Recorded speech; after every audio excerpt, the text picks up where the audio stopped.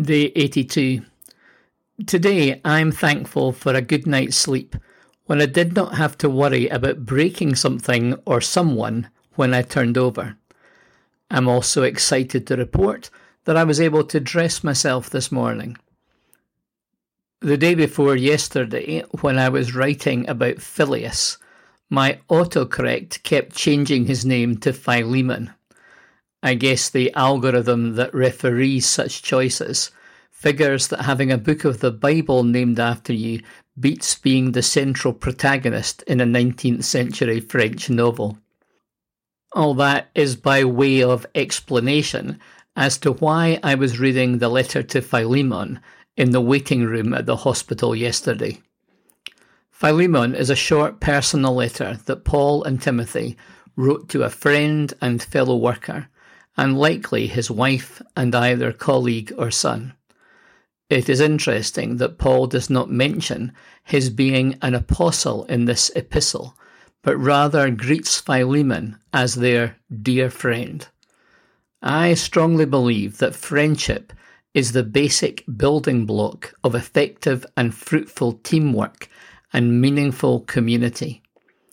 The gospel is advanced by groups of friends who work together for a season and continue to care for each other when that time of closer collaboration comes to an end.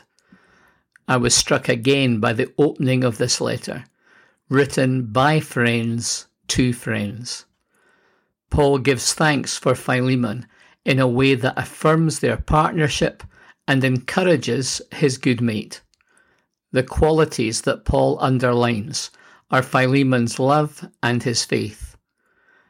If we were to look at the outstanding qualities of Phileas, they would be more traditional heroic virtues, such as resourcefulness, courage, and intelligence, albeit born with a punctilious English resolve.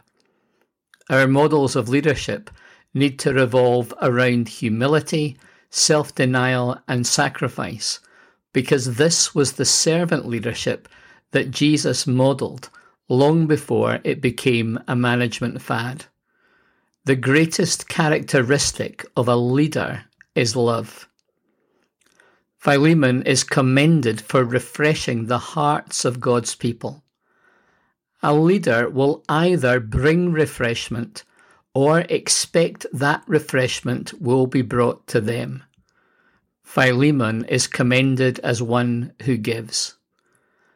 I always thank my God as I remember you in my prayers, because I hear about your love for all his holy people and your faith in the Lord Jesus. I pray that your partnership with us in the faith may be effective in deepening your understanding of every good thing we share for the sake of Christ. Your love has given me great joy and encouragement, because you, brother, have refreshed the hearts of the Lord's people. Paul goes on in the letter to advocate on behalf of a former slave named Onesimus. This is someone who has come to faith, and he has got to know while he is in prison. It is Paul's prerogative to compel Philemon to do what he asks, but instead he makes an appeal on the basis of love. The request comes from a place of relationship rather than of hierarchical power. Leadership is pretty much always more about influence than about authority. Making authoritative judgments is a last resort rather than a first response. This philosophy needs to adapt to the situation.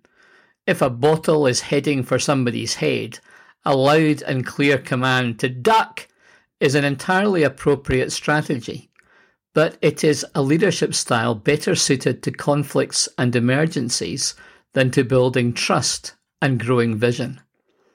Love tends not to shout. Paul's letter to Philemon is a great reminder that individuals matter to God. I remember hearing a leader in a talk categorizing people by strategic importance. Larger donors and more senior staff warranted much more of their valuable time. We have a whole book of the Bible that largely concerns a slave, the lowest rung in society, being sent back to the household that he had previously fled. Paul writes, "Maybe it's all for the best that you lost him for a while. You're getting him back now for good, and no mere slave this time, but a true Christian brother. That's what he was to me. He'll be even more than that to you. So if you still consider me a comrade in arms, welcome him back as you would me. If he damaged anything or owes you anything, chalk it up to my account. This is my personal signature, Paul, and I stand behind it. I don't need to remind you, do I, that you owe your very life to me. Do me this big favour, friend. You'll be doing it for Christ, but it will also do my heart good." Paul is asking that Philemon would receive Onesimus back into his household as he would receive Paul himself. Asking for the slave to become a friend is not the way things would typically play out in the world, but it is the way the gospel works. The way the early church seeks to live and operate is not to copy the culture they are in, but to counter it. This attempt to copy culture in pursuit of influence and relevance is perhaps the key philosophical, strategic and theological blunder that is driving many away from churches today. We need to be different to make a difference. Today, I'm thankful for leaders who love. I'm grateful for friendships of quality and depth that are grounded in faith and love. This common commitment has endured, regardless of what position any of us have held at any given time. I do not know what Paul might have written to Phileas, but I am glad that what he wrote to Philemon has survived. I'm thankful for the way it testifies to love and friendship that crosses miles and spans generations. By the way, if you are British, or aspire to be, it's okay to be a little punctilious. Who knows? It may even help you navigate around the globe in little less than 3 months. Today's psalm also carries a reminder of the basis of authority and its limits. Those who pass judgment owe their position to the Lord and will be judged by Him. There is accountability, which should result in the kind of counter-cultural activity that Paul is advocating to Philemon. Those who lead and judge are not to defend the unjust and show partiality to the wicked. Rather, they are to defend the weak and fatherless, uphold the poor, and rescue the weak. God calls the judges into his courtroom. He puts all the judges in the dock. Enough! You've corrupted justice long enough. You've let the wicked get away with murder. You're here to defend the defenceless, to make sure that underdogs get a fair break. Your job is to stand up for the powerless and prosecute all those who exploit them. Ignorant judges, head in the sand judges. They haven't a clue to what's going on. And now everything's falling apart. The world's coming unglued. I commissioned you judges, each one of you, deputies of the high God.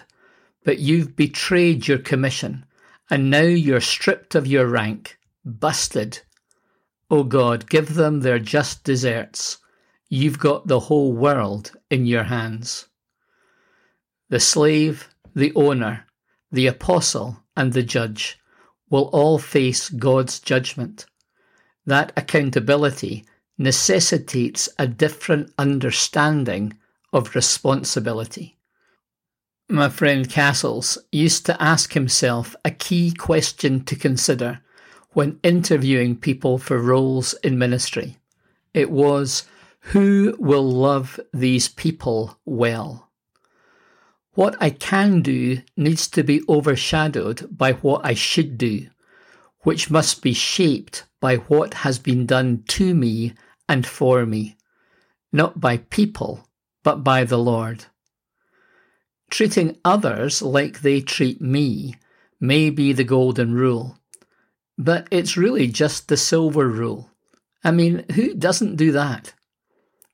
Treating others as I would like them to treat me should be the golden rule.